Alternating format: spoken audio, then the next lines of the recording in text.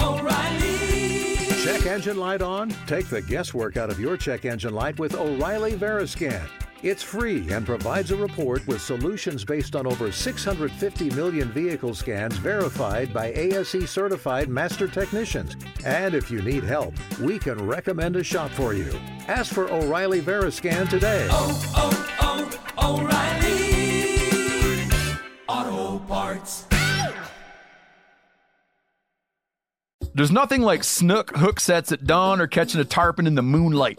Find your next fishing trip made easy on fishingbooker.com and experience the magic of the Sunshine State or any other destination on your fishing bucket list. Book a blue water adventure in search of sailfish or go snapper fishing with the kids. With over 6,000 captains and trips to choose from, planning your next one just got a whole lot easier. Download the Fishing Booker app on the Google Play or App Store, or visit them online at fishingbooker.com to book your trip today. Getting ready to take on spring? Make your first move with the reliable performance and power of Steel battery tools. From hedge trimmers and mowers to string trimmers and more, save on select Steel battery tools. Right now, save $50 on the FSA 57 battery trimmer set. Real Steel. Find yours at steeldealers.com. With AK-10 battery and AL101 charger, offer valid for limited time only while supplies last. See participating dealer for details.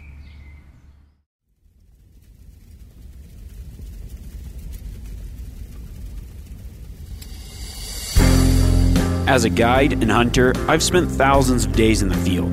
This show is about translating my hard-won experiences into tips and tactics that'll get you closer to your ultimate goal, success in the field.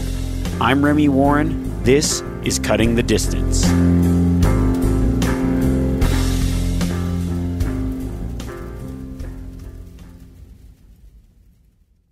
Welcome back, friends. It is that time of the month. We are heading to the mailbag. I actually wish I had a real mailbag. That would be awesome. And then I can get I've got this awesome made out of an elk shin bone letter opener. This friend of my grandpa's made it. He was a native guy, and he crafted the handle out of a deer antler, and then he honed the shin bone down. It looks really awesome. I got to find that thing. Maybe I'm just going to, from now on, do all my podcast mail like snail mail. That would be way more my style, instead of trying to dig through and screenshot all these messages on here. But man, this podcast is almost working itself out of a job, because I always ask for questions. And what I've been getting is success story, which is the exact purpose of me sitting down weekly and recording these podcasts anyways. So that's awesome. I'm pretty stoked on that. I mean, I still got quite a few questions here, but we're going to go through some questions. I think first, let's shake it up and just share. Let's go to our, trophy board of just some of the stuff that I've received from guys that have been successful. First one comes from Chris Way. He says, Remy, listen to your podcast and watched you on Solo all the time. I'm an adult onset hunter and started hunting at 38. And today I got my first public land deer in California, an over-the-counter, low-success Southern California zone. And one of your tips was a huge help. Look for where other hunters aren't going. We got a small 3x4 this morning and just wanted to say thank you for the advice. Really love all that you do to help new hunters learn. Congrats, Chris. I know that Southern California hunting can be some of the toughest hunting. A lot of our listeners are in that same boat, new guys that live in that area. I get a lot of messages from that region. Hopefully, one of these days, I do actually hunt California quite often, and I'll make a SoCal trip here soon just to make some videos or something. It'd be kind of fun. I like to try to go to places where a lot of people hunt, but I know that it's a difficult hunt. It's low success, so to pull one out of there 3x4, congrats, man. That's a great accomplishment, and I'm glad that we could help you in any way. Next little story comes from Jason Vincent. It says, Remy, can't thank you enough for your podcast. I listened to every episode at least twice this summer. I listened to you every day while I ran and trained for my Wyoming mule deer. Because of your tips and tricks, I was able to harvest a mature doe antelope and a nice 8-point whitetail deer last week. Plus, I was able to glass up bucks for my buddies too. Can't thank you enough for your podcast. Please keep up the awesomeness. Good luck on the rest of your hunts.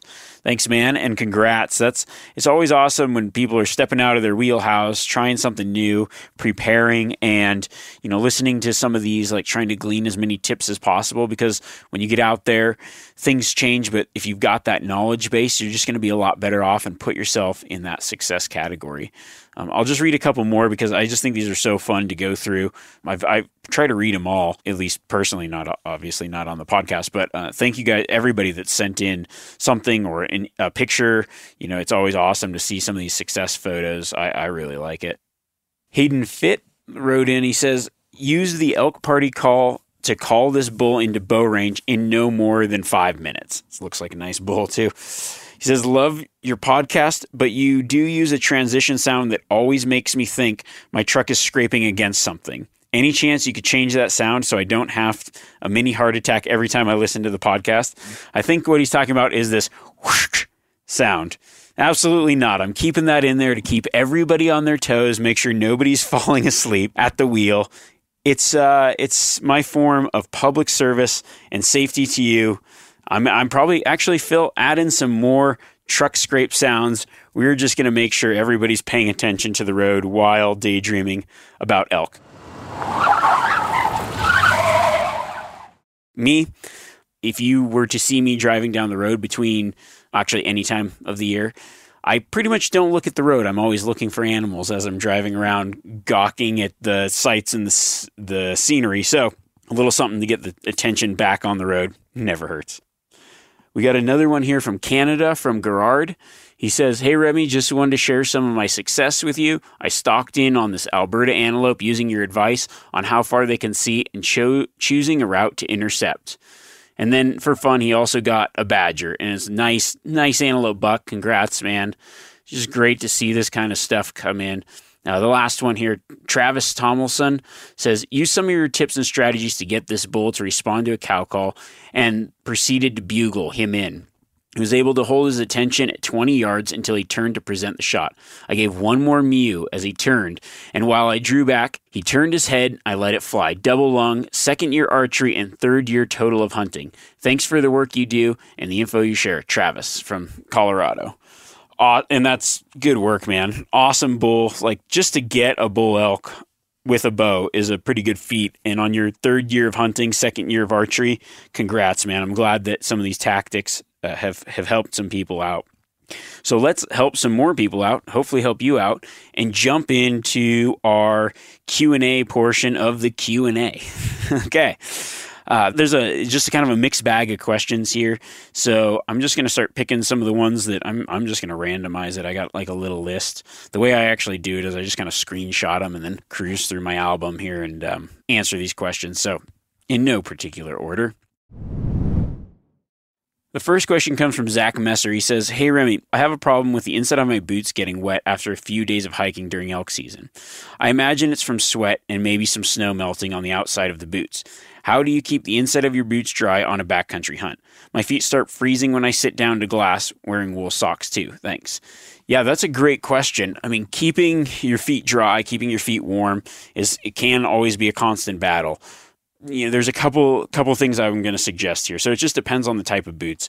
I always go with a boot that's got Gore-Tex for like later season type stuff. Early season, I mean, maybe I don't necessarily care so much about if it's going to be hot weather or whatever, but as the season starts getting a little longer, I might start running into snow or other things.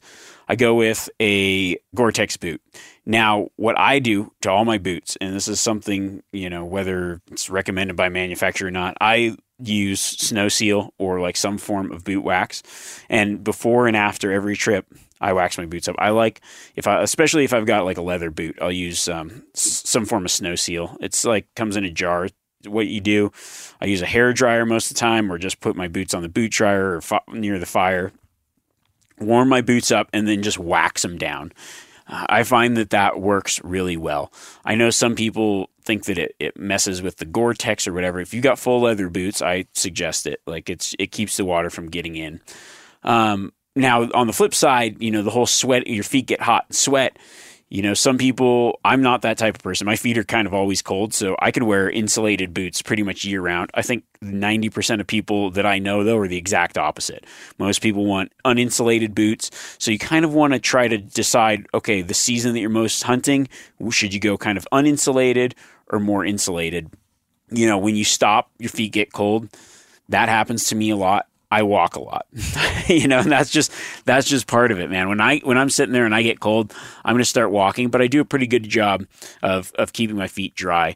One thing I will do too in the backcountry, if I've got an extra change of socks, awesome. I will wear my socks in my sleeping bag. I'll let my feet air out and then for a little while, and then maybe I'll keep my socks in my sleeping bag, and then I might just slip them on. I wake up a lot in the middle of the night anyway. Slip them on, because sometimes your body heat will actually start drawing that moisture out, but you don't want to leave them on all the time and get some kind of weird fungus growing. But just kind of keeping your socks dry, boots dry. And then the last bit of advice is some trips your feet are just going to be wet, and I just go in. I mean, I've been on many trips where I go, it's almost just the first stream I come across, I'm just going to stand in and soak these things, because it's I'm going to be uncomfortable the whole time, and that's just how it's going to be. That sucks, but there are a few things you can do to really help out, and I think that the boot, what I call boot wax. I mean, maybe I've used actual wax. I've heard recently that you shouldn't use wax because it messes with the Gore-Tex, this, that, and the other thing. But I don't know, man. I've used something like that for years, and it's awesome. I just started using. There was another one I used. It's more like Gore-Tex compatible. I wish I remembered the product. I think I got it at a sporting goods store, or maybe a Mountain REI kind of thing. They also have other gear coatings, so I don't know. Look into that. We got another gear question here.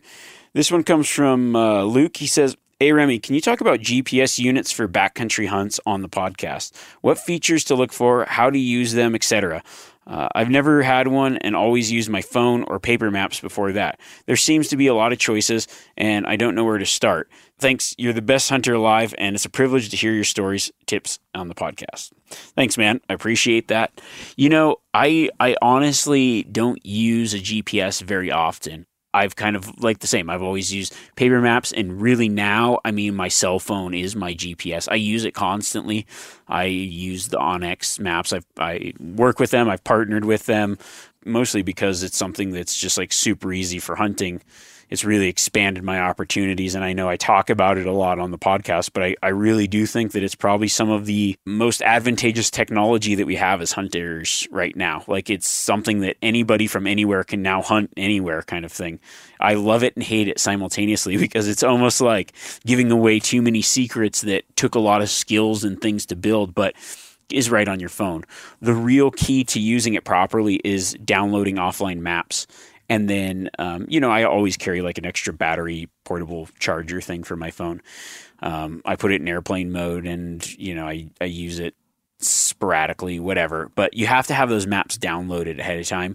And you really want to download, you got to know, once you know where you're going, you want to download those more detailed maps. So you can kind of get everything from wide range to more detailed areas. You want those detailed areas, switch it into offline mode, and you've got your maps. You can do that with, a lot of different mapping software, and then the GPS in your phone shows you where you're at.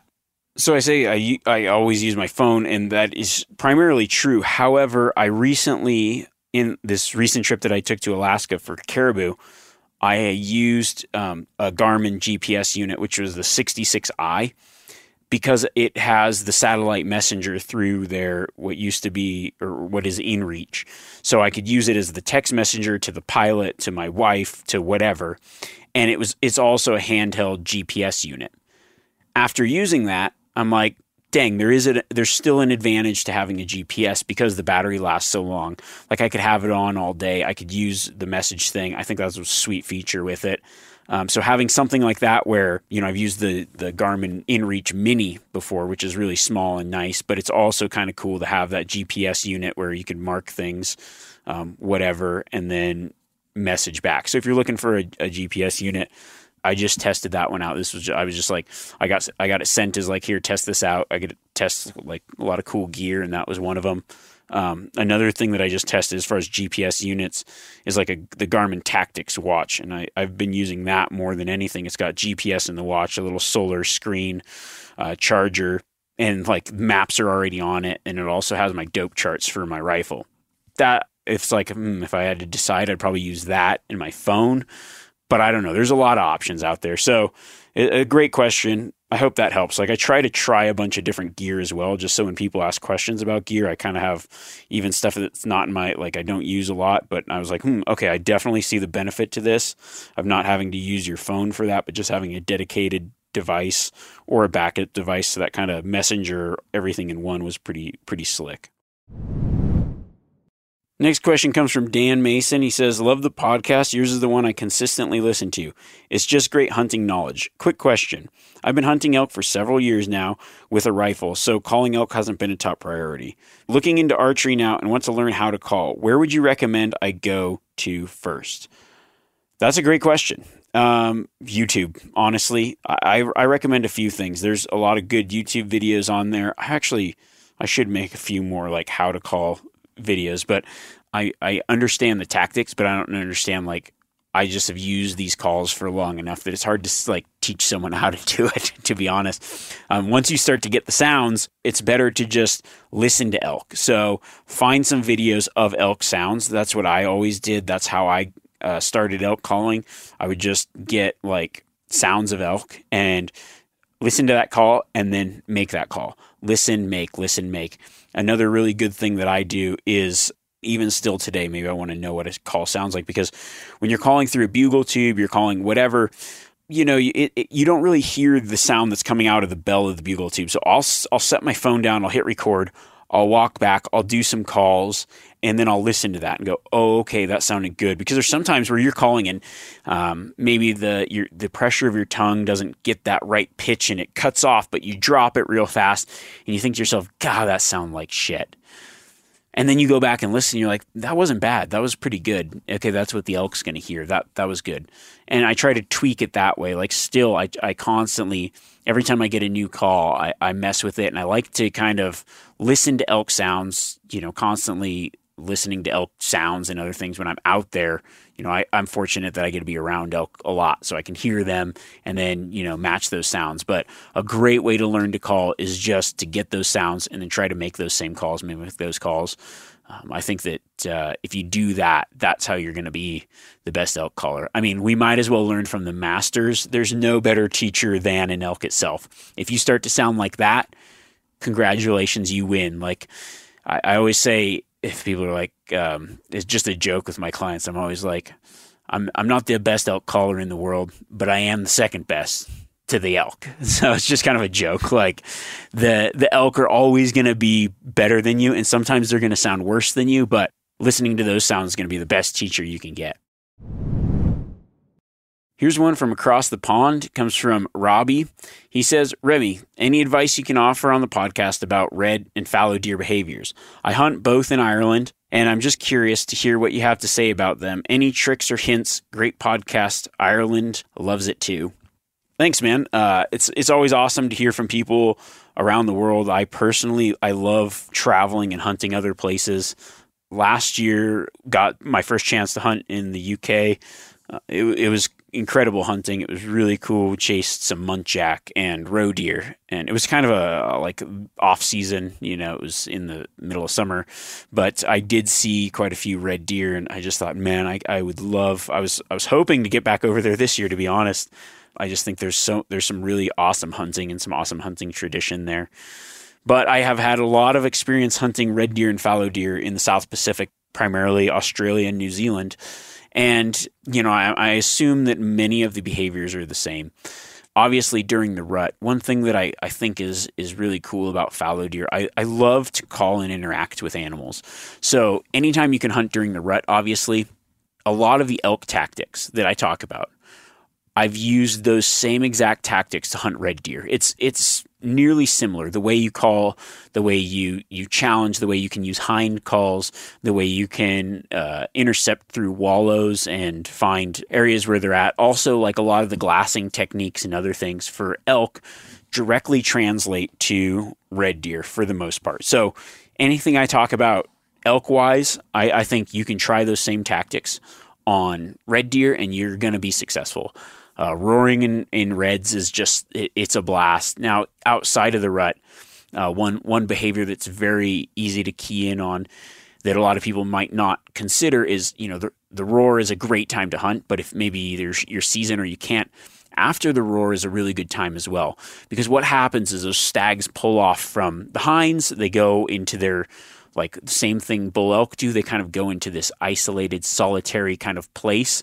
They recuperate, and they're on this feeding pattern. So they're getting up, they're feeding in mornings, feeding in the evenings, and they're very predictable. That can be the best time to find a big stag because he's pulled away from his hinds. The rut's over, maybe some of the hunting pressure is done, and he's just in this feeding cycle. It can be a glassing intensive game, but once you find what that pattern is and where that animal is, they can be very exploitable because they're on this kind of by themselves. You can stalk in close, maybe hitting a food source or a more grassed food source more regularly, and it might be more predictable than other times of the year. As far as fallow deer goes, one thing that I found about fallow deer is they can be very territorial, and that is both what makes them very fun to hunt, but also can be their probably greatest downfall. I think, especially during the rut when they're croaking, they've got their pads. If you're hunting a more forested area, you don't necessarily, you'll see those pads, but essentially what a rut pad is, it's where a fallow stag or buck will kind of carve out his territory, and he'll sit there and he'll croak. That was like my croak through the microphone thing. So he's sitting there croaking, establishing his dominance and everything. Now, in an area where I've been fortunate to hunt that's more open country, I can glass and I can see these pads, and I will see, the same bucks taking over these pads. If you're hunting more forested areas, finding those pads can be a great way to key in on where deer will be during the rut. So if it's not open, but you're in the timber, find that sign pre-season, because they'll keep going back to these same kind of rut pads, it seems like, year after year. And I've found some pretty good bucks that way. So that's just a couple of things to think about if you're chasing those two animals. Hope that helps. All right, this next question, archery question from Matt Zimmerman. He says, "Hey Remy, I've got a question around applying release techniques for archery hunting. This past spring, I switched to using a back tension technique instead of pulling the release trigger with my finger. Arrow tuning and accuracy improved, but I really struggled to apply it to hunting. I either couldn't get the right back tension due to awkward posture, or it simply took too long to release the arrow. I lost out on many opportunities due to this. Any thoughts on using back tension technique for hunting situations? Does anyone do this? I also want to say thank you for sharing so much great sage advice over the last several years on your shows and podcasts. It's great to watch you give back to the community." Matt from Colorado. That's a great question, Matt. You can look at anybody that hunts or has hunted for a long time with a bow, and you'll see different styles, different ways of shooting. For those of you maybe not familiar with it, so back tension release, there's different ways to shoot with back tension. So a back tension is essentially you're pulling through, but you're subconsciously letting the bow essentially set itself off. Now, some back tensions are used based on a pull through, where the amount of weight pulling then sends the arrow off. It has to be pulled straight back, so you're getting the same form, everything. You focus the pin on the target, the bow should go off by itself. The best shot is going to be a bow that goes off without you knowing. Now, why would you hunt with that? Why would you need to? Most back tension type shooting is due to some form of target panic. So your finger itself is super sensitive. It's got more nerve endings than really most anywhere. So what happens is you can develop bad shooting form, bad habits, because you're anticipating the shot. What happens when you do that? You jerk or move fast, and then you send the arrow where it's not supposed to go. That can happen to anyone. That has happened to me. It's something that the more you shoot, almost the more likely that is going to be to happen. There are options though, like you can shoot a wrist release using a back tension method where you aren't necessarily hitting the trigger, punching the trigger, but you're just pulling through and letting it go off itself. Or there's like thumb style back tension releases. I have pretty much every kind of release ever made. This is just me personally. So I kind of have all these releases. I know a lot of people that almost everybody starts out hunting with a wrist strap release. And I still continue to hunt with a wrist strap release. I think it's the best release for me for hunting, not for everybody. But, I think that the reason I always hunt with that is because, it's more foolproof. I want to be in control, but I'm able to make good shots with it. When I'm in a hunting scenario, I shoot really well with it. I shoot better with it than I do in any of the other releases, and that's just my style. If you're having trouble with a wrist release, then I think you should probably commit to a back tension style release, but I would go with more of the thumb release route. Use like a pure back tension for practice, and then a thumb style back tension release for hunting purposes. If you needed to make it go off, you can make it go off. Not that you should practice that, but I think that a little bit more practice with it will kind of help. Or just stick with the wrist release. If you're shooting it fine, I don't see why I would switch from the trigger if you're as long as you're shooting it well. I hope that makes sense, because there is a lot of options. I did see one, anytime like a new release comes out or whatever, I'm kind of like that guy. It's like I just buy it, and it doesn't mean that I'm going to hunt with it. The release that I hunt with and shoot, I've had for probably 15 years. I haven't switched. Like it's part of my wrist. It's like literally part of my wrist is falling apart. I love the thing. It's got like a mule tape paracord kind of thing where I can tuck it back underneath it. So it's always either on my wrist or on my bow. I never have to think about where it is. There's so many benefits to it, and I just like that one. But I do like to try everything, just like I said earlier, try as much stuff as I can just so I know and understand what's out there. And I did see a new one I'm going to try. It's I can't even remember who makes it. I don't want to talk about it until I've tried it, but there's one where it's kind of like more of like a pull through wrist release thing that I just saw come out. So I'm going to try that one, and I'll report back and see if I think that might be a better option for guys that are kind of in this, don't like the whole back tension style shooting for hunting, but also maybe have some aversions to shooting a trigger release. There's nothing like snook hook sets at dawn or catching a tarpon in the moonlight. Find your next fishing trip made easy on fishingbooker.com and experience the magic of the Sunshine State or any other destination on your fishing bucket list. Book a blue water adventure in search of sailfish or go snapper fishing with the kids. With over 6,000 captains and trips to choose from, planning your next one just got a whole lot easier. Download the Fishing Booker app on the Google Play or App Store, or visit them online at fishingbooker.com to book your trip today. This episode is brought to you in part by O'Reilly Auto Parts, who are in the business of keeping your car on the road and also keeping you happy. O'Reilly Auto Parts offer friendly, helpful service and the parts knowledge you need for all your maintenance and repairs. I use the O'Reilly by me. It's right in downtown where I live. And the team there is super knowledgeable. When you got questions, they're happy to help you out. It's a great store to go into. The team at O'Reilly Auto Parts, they can test your battery for free in or out of your car. And don't ignore your check engine light. Ask for O'Reilly VeriScan today, a free diagnostic service exclusively at O'Reilly Auto Parts. Need your windshield wipers replaced? A brake light fixed? Quick service? They'll help you find the right part or point you to the nearest local repair shop to get some help. The professional parts people at O'Reilly Auto Parts are your one-stop shop for all things do-it-yourself, and you can find what you need in the store or online. Stop by O'Reilly Auto Parts today or visit us at O'ReillyAuto.com/meateater. That's O'Reilly Auto, O-R-E-I-L-L-Y, O'ReillyAuto.com/meateater. We've all seen plenty of gadgets and fads come and go, but here's one product that stood the test of time: Seafoam Motor Treatment. Lots of hunters and anglers know that Seafoam helps engines run better and last longer. It's really simple. When you pour it in your gas tank, Seafoam cleans harmful fuel deposits that cause engine problems. I'm talking common stuff like hard starts, rough engine performance, or lost fuel economy. Seafoam is an easy way to prevent or overcome these problems. Just pour a can in your gas tank and let it clean your fuel system. You probably know someone who has used a can of Seafoam to get their truck or boat going again. People everywhere rely on Seafoam to keep their trucks, boats, and small engines running the way that they should the entire season. Help your engine run better and last longer. Pick up a can of Seafoam today at your local auto parts store or visit seafoamworks.com to learn more.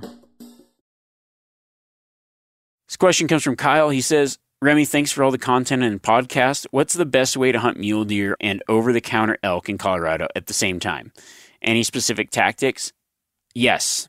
I actually wrote an article about this in Western Hunter magazine years ago. But when most of my guiding career has been in general areas like that, where you've got an elk and a deer tag, and you're trying to fill both. Here is my suggestion. I've always said this, I say put first things first. If you are trying to go for everything at once, you're going to be so distracted that you probably will go home with nothing. So what you need to do is you need to arrive with the anticipation of what is it you want to hunt. I know last year I was like, I had a deer tag, I had an elk tag. I really wanted to get a deer with my bow, but I was also having fun chasing elk, and I was just ping-ponging around between these two things. You're better to hunt the best spot for one thing than a spot that's marginal for both. So what I do is I go, okay, if I'm here, you try to say, all right, be honest with yourself. What would you rather go home with? Now, here's where your mind plays things on you like, oh, well, it might be easier to get a deer. I want to go home with meat, but I really want an elk. So pick one and go to the best spot for that. Hunt that, focus on that. If you happen to see something else that's an incidental bonus, sure as heck take it. Cool, we got something. But you're better off picking the best areas for one thing and focusing on that, because then you can fill that tag and use your time more wisely to then go chase something else. I think you kind of spin yourself in circles trying to find a way to hunt both at the same time. You're better off just saying, this is what I'm going to hunt. Focus on looking for that in that type of habitat. Odds are you might run into the other animal as well. That's great. That's an incidental bonus, but focus on one thing at a time, and you'll be a lot more successful at filling both tags than you will the single tag by trying to focus at two things at once. Next question comes from Tyler. He says, hey, Remy, quick question for a rifle hunter. I recently had my best and worst day of elk hunting, missing not one, but 2 bull elk on the same day. Both should have been slam dunk. What tips or resources have you to offer to improve composure or shot control in a freehand shooting situation? Great podcast, by the way. Also, as a side note, Tyler did end up getting an elk. So congratulations on the bull. Okay, that's a great question because I've seen it happen many times. There's a lot of times where shots are rushed, things need to go fast, and when you're worked up, you kind of lose that composure, lose that slow and steady getting things done right. Then you start to make a bad shot. Here's what I suggest, and it just comes from repetition out of the field. I've talked about it before in a previous podcast about kind of getting steady, rifle control, really understanding how to shoot, how to get steady, and practice. When a bull elk's in front of you, you don't want that to be the time to figure out how am I going to make a good steady shot. You just want that to be so automatic that you can throw the gun up and you don't even have to think about it. You focus on the shot and you execute a perfect shot. And I really think that comes from repetition, repetition, repetition. I've said this before. I think one of the best ways to calm yourself and to build that repetition is through essentially just what I call like steadying and dry fire practice. So you're going to make sure that your gun is 100% completely unloaded. Nobody should have any ammo near anything at any time during this. And while doing this, the gun should be pointed in a safe direction. All the basic safety stuff 100% adhered to. There is nothing that will harm your rifle while dry firing. I still do it to this day. It is, dry fire practice with a gun where you can essentially, wherever you are, take thousands of shots for free. And I do it, and I practice in every shooting position possible, from offhand to against a tree, to sitting, to kneeling, to figuring out how to quickly put the gun up, get my elbows on something, steady that rifle, and squeeze nice, easy, squeezy trigger control. Click. Lift the bolt, close the bolt, again. So when it's crunch time, it is so automatic. Yes, it's going to be exciting, but that pulling the trigger on a specific spot is just already part of what you do, what your muscle memory has done.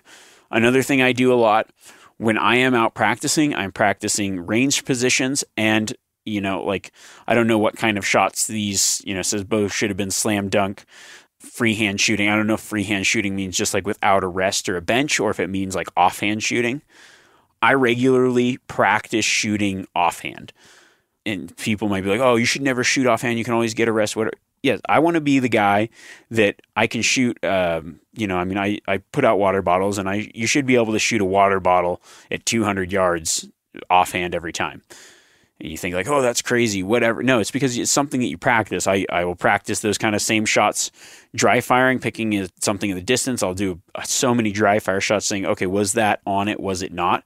But what that does is it allows you to understand your trigger control, the movement of the rifle. And when I go to take a shot, when I'm sitting on my pack, when I'm using shooting sticks, when I'm doing whatever, I have that same trigger control, that same muscle memory to make a good shot every time, no matter the scenario. So it just comes down to a lot of time behind the gun. I think so many people take for granted the fact that, a rifle could be, you just put the crosshairs on it and shoot. They shoot it once the day before they're hunting, and then they hunt, and then they put it away. I'm not saying that you did this, but I'm saying that practicing those scenarios over and over, I do it with my bow. Like, you archery guys get to shoot in their backyard all the time. Going to range is expensive, so that dry fire practice, that getting steady practice is just making that muscle memory. So when that opportunity presents itself, you're fast, you're smooth, your brain isn't thinking and freaking, it's just doing, and you're going to be a lot more successful. Okay, Daryl has a question. He says, what tips do you have for spot and stock hunting whitetails and mule deer in extremely cold climates? That is a great question, because I just looked at the forecasts, and this weekend looks like it's going to be negative 17 degrees in October. So, some cold hunting is going to be happening for some people. Here's a couple really good tips that I've learned over the years. You need to be warm. You need to be comfortable. I now pack on those cold days like puffer pants and a puffer jacket that like really warm. It's a little extra weight, but I'm throwing it over because it's going to keep me warm. Hand warmers are a must because you're holding cold optics all day. You need to be able to glass comfortably. I'll put that face mask on, and just being that like bundled up when I'm stopped. And then when I'm moving, I shed those layers so I don't overheat. And when I'm stopped, I bundle back up. I think hand warmers, boot warmers, like the kind that use air and like hot hands do that. Those are just worth their weight in gold. I mean, they can make or break a hunt, because you want to be comfortable, but you also need to be able to glass and crawl slow sometimes, and just like be able to withstand those elements without getting frostbite and freezing or being too uncomfortable. Another thing that I've used for years is just like a glassing pad. I can't even remember, some old timer just showed me this trick back when I was like 18 years old. He's like, no, you got this like little Thermarest pad, air pad, blew it up, sit on it. I use one of two kinds. I've got like something like that. I don't even know where I got it. Just like blow up little pad to sit and glass on. And then I keep my pack on as a backrest. So I'm up off the snow, up off the ground, like insulated and warm. So I can sit there and glass, and I'm not already chilled or whatever. Outdoorsman makes a really great like glassing pad. It's just like super durable. That's probably the best for durability, rocks and everything. They kind of made them for Arizona hunters where you're sitting on rock and all that kind of stuff, so you can sit in glass for a while comfortably. Man, it is awesome to have in cold weather. So that's just like a kind of like a secret piece of kit that I probably haven't, I don't even know if I've mentioned that, but that's something that is always in my pack, especially when it's cold, just to glass more comfortably and essentially be in those moments of you can't stalk if you can't spot. So you really have to make that spot comfortable, because I know when it's cold, it's easy to walk around and try to stay warm that way. And yeah, I do a lot of that, moving, sitting, glassing. But when I'm sitting glassing, I want to make the most out of it and make sure that I spot something.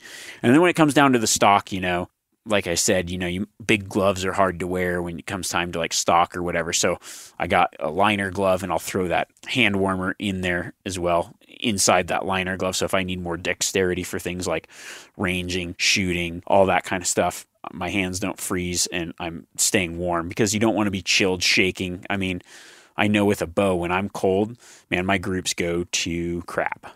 Same with a rifle. Like if you're cold, you're shaking, you're already adding in a little bit of things that are going to mess you up. So just kind of staying comfortable and prepping for that. Okay, this question comes from Josh. Lots of gear stuff this week, and which is awesome. I mean, I could talk gear for days. I've tried a lot of stuff, and I don't mind sharing my opinion on it.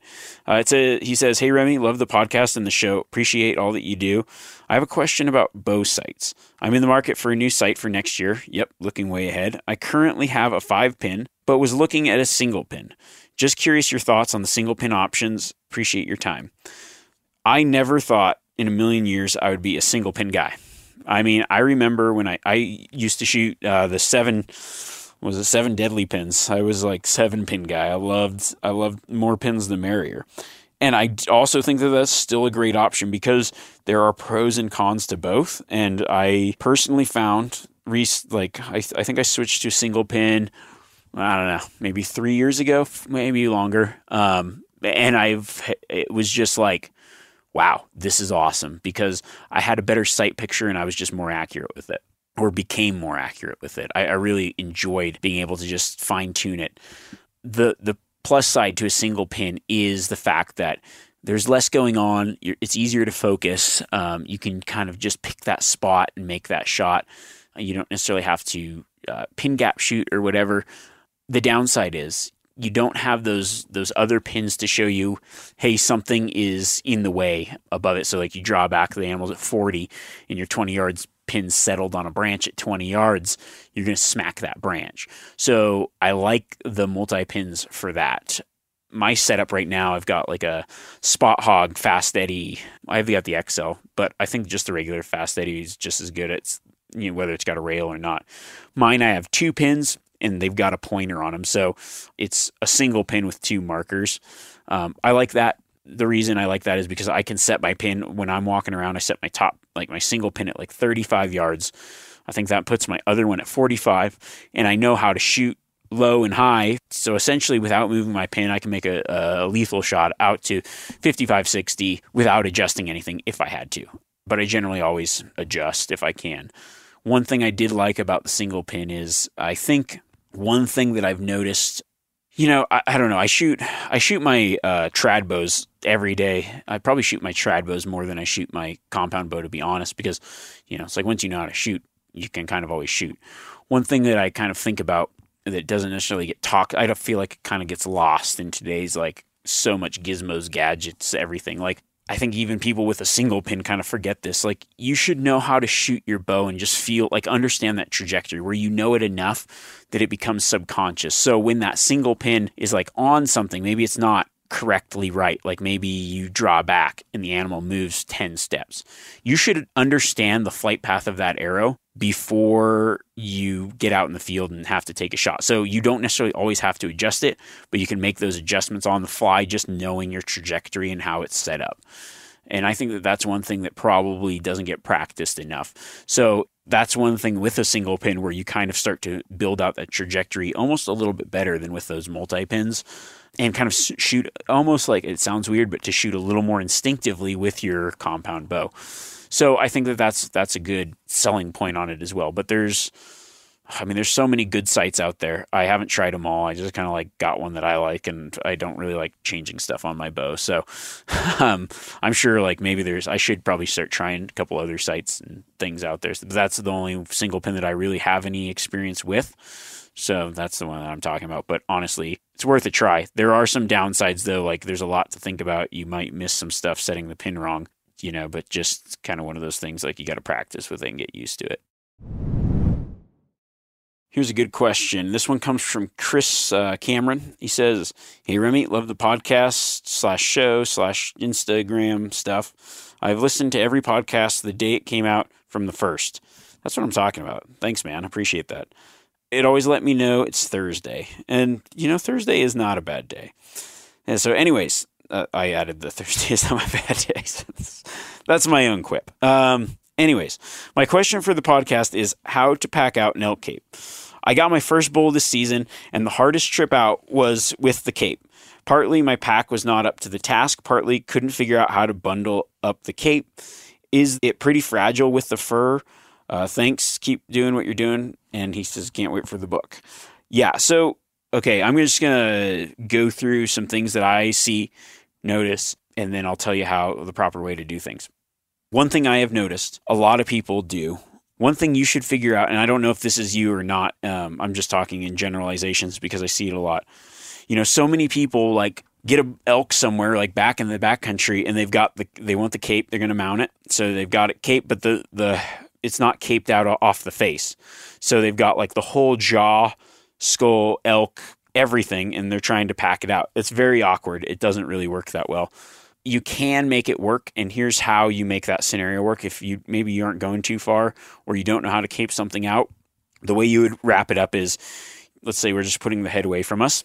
You're going to fold the hide in, so because you're cutting down the back, you're going to dorsal cut it up to the skull, whatever. You're going to fold the hide in, and now you're just going to start rolling it up. And then what I do is I bring the cape up to the antlers, then I run it through the front tines, and then kind of create this where instead of strapping it or lashing it to my pack, I find it where I put it over my shoulders with that sitting on the top of the pack.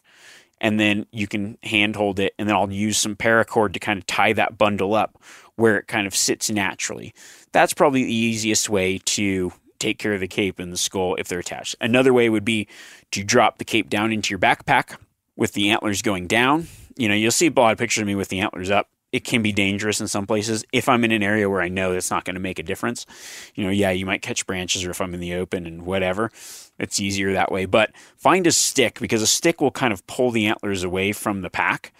And, we do that when we're packing out on horses to keep the antlers from dropping down and hitting them in the sides or whatever. So that stick keeps the antlers out, and then, the pack's full of the cape.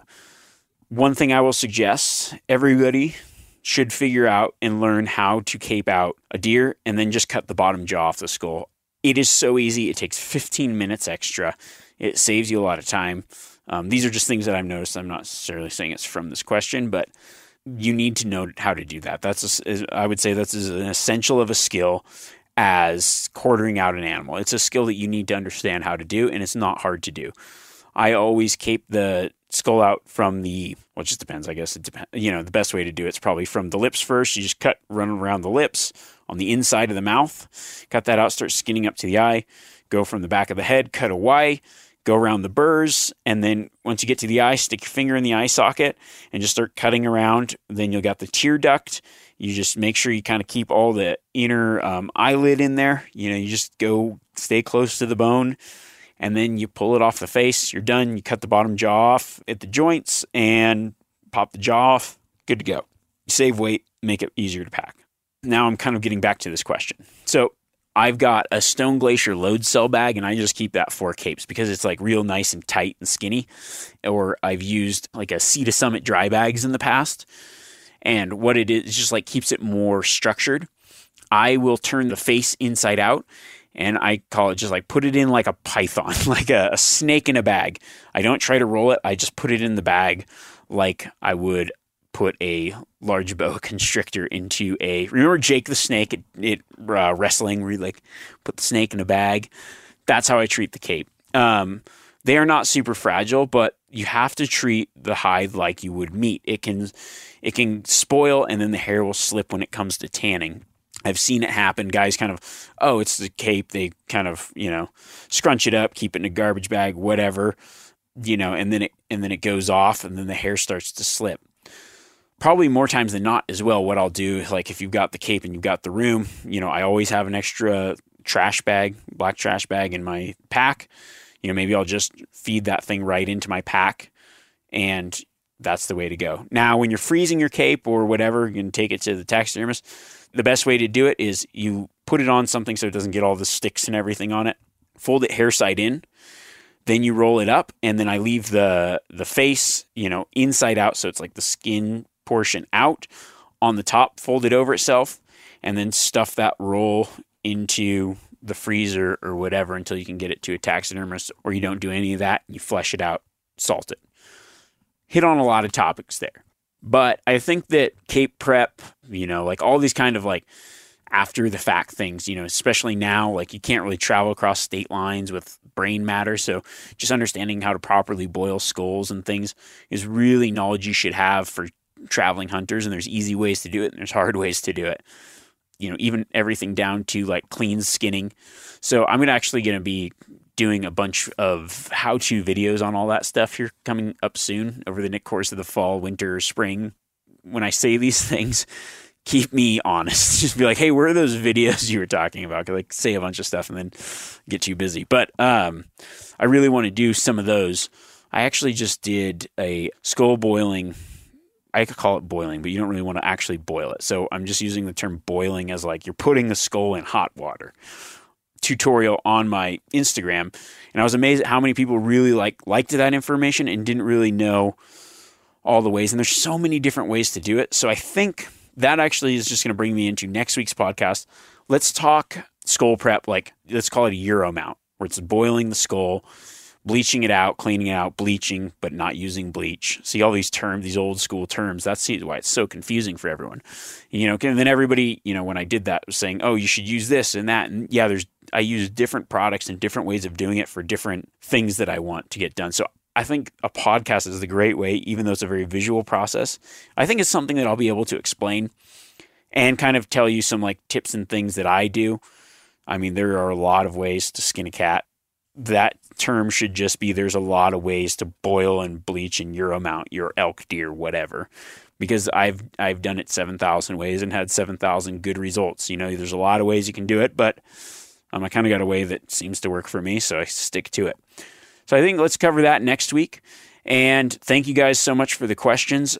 As always, constantly shoot me questions, because what I'm doing is I'm just going to be honest, and here's my system that's been working for me because I'm out hunting and everything.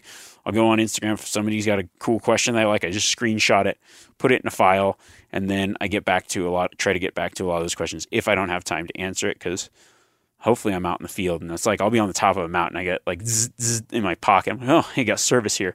Scroll through, find 10 questions, screenshot, save it, whatever. But you can also email me at remy@themeateater.com. If you don't have social media or whatever, you prefer that email method, that's a great method as well. So Instagram at Remy Warren or there. Also, remember, if you guys subscribe to the podcast, I appreciate that. And, leave a comment or I don't rate it, whatever suits you. I won't tell you what to do, but if you would like to do that, that would be awesome. I appreciate it a lot. So thank you guys so much for everything you do. Hopefully this stuff is helpful, and keep sending me all that success pictures. That makes my day. Like, I'm just like, yes, okay.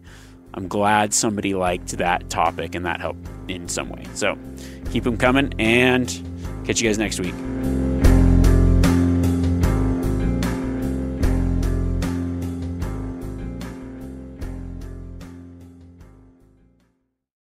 Outdoor adventure won't wait for engine problems. Things like hard starts, rough performance, and lost fuel economy are often caused by fuel gum and varnish buildup. Seafoam can help your engine run better and last longer. Simply pour a can in your gas tank. Hunters and anglers rely on Seafoam to keep their engines running the way it should the entire season.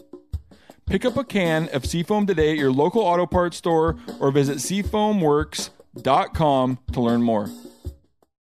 Getting ready to take on spring? Make your first move with the reliable performance and power of Steel battery tools. From hedge trimmers and mowers to string trimmers and more, save on select Steel battery tools. Right now, save $50 on the FSA 57 battery trimmer set. Real Steel. Find yours at steeldealers.com. With AK-10 battery and AL101 charger, offer valid for limited time only while supplies last. See participating dealer for details.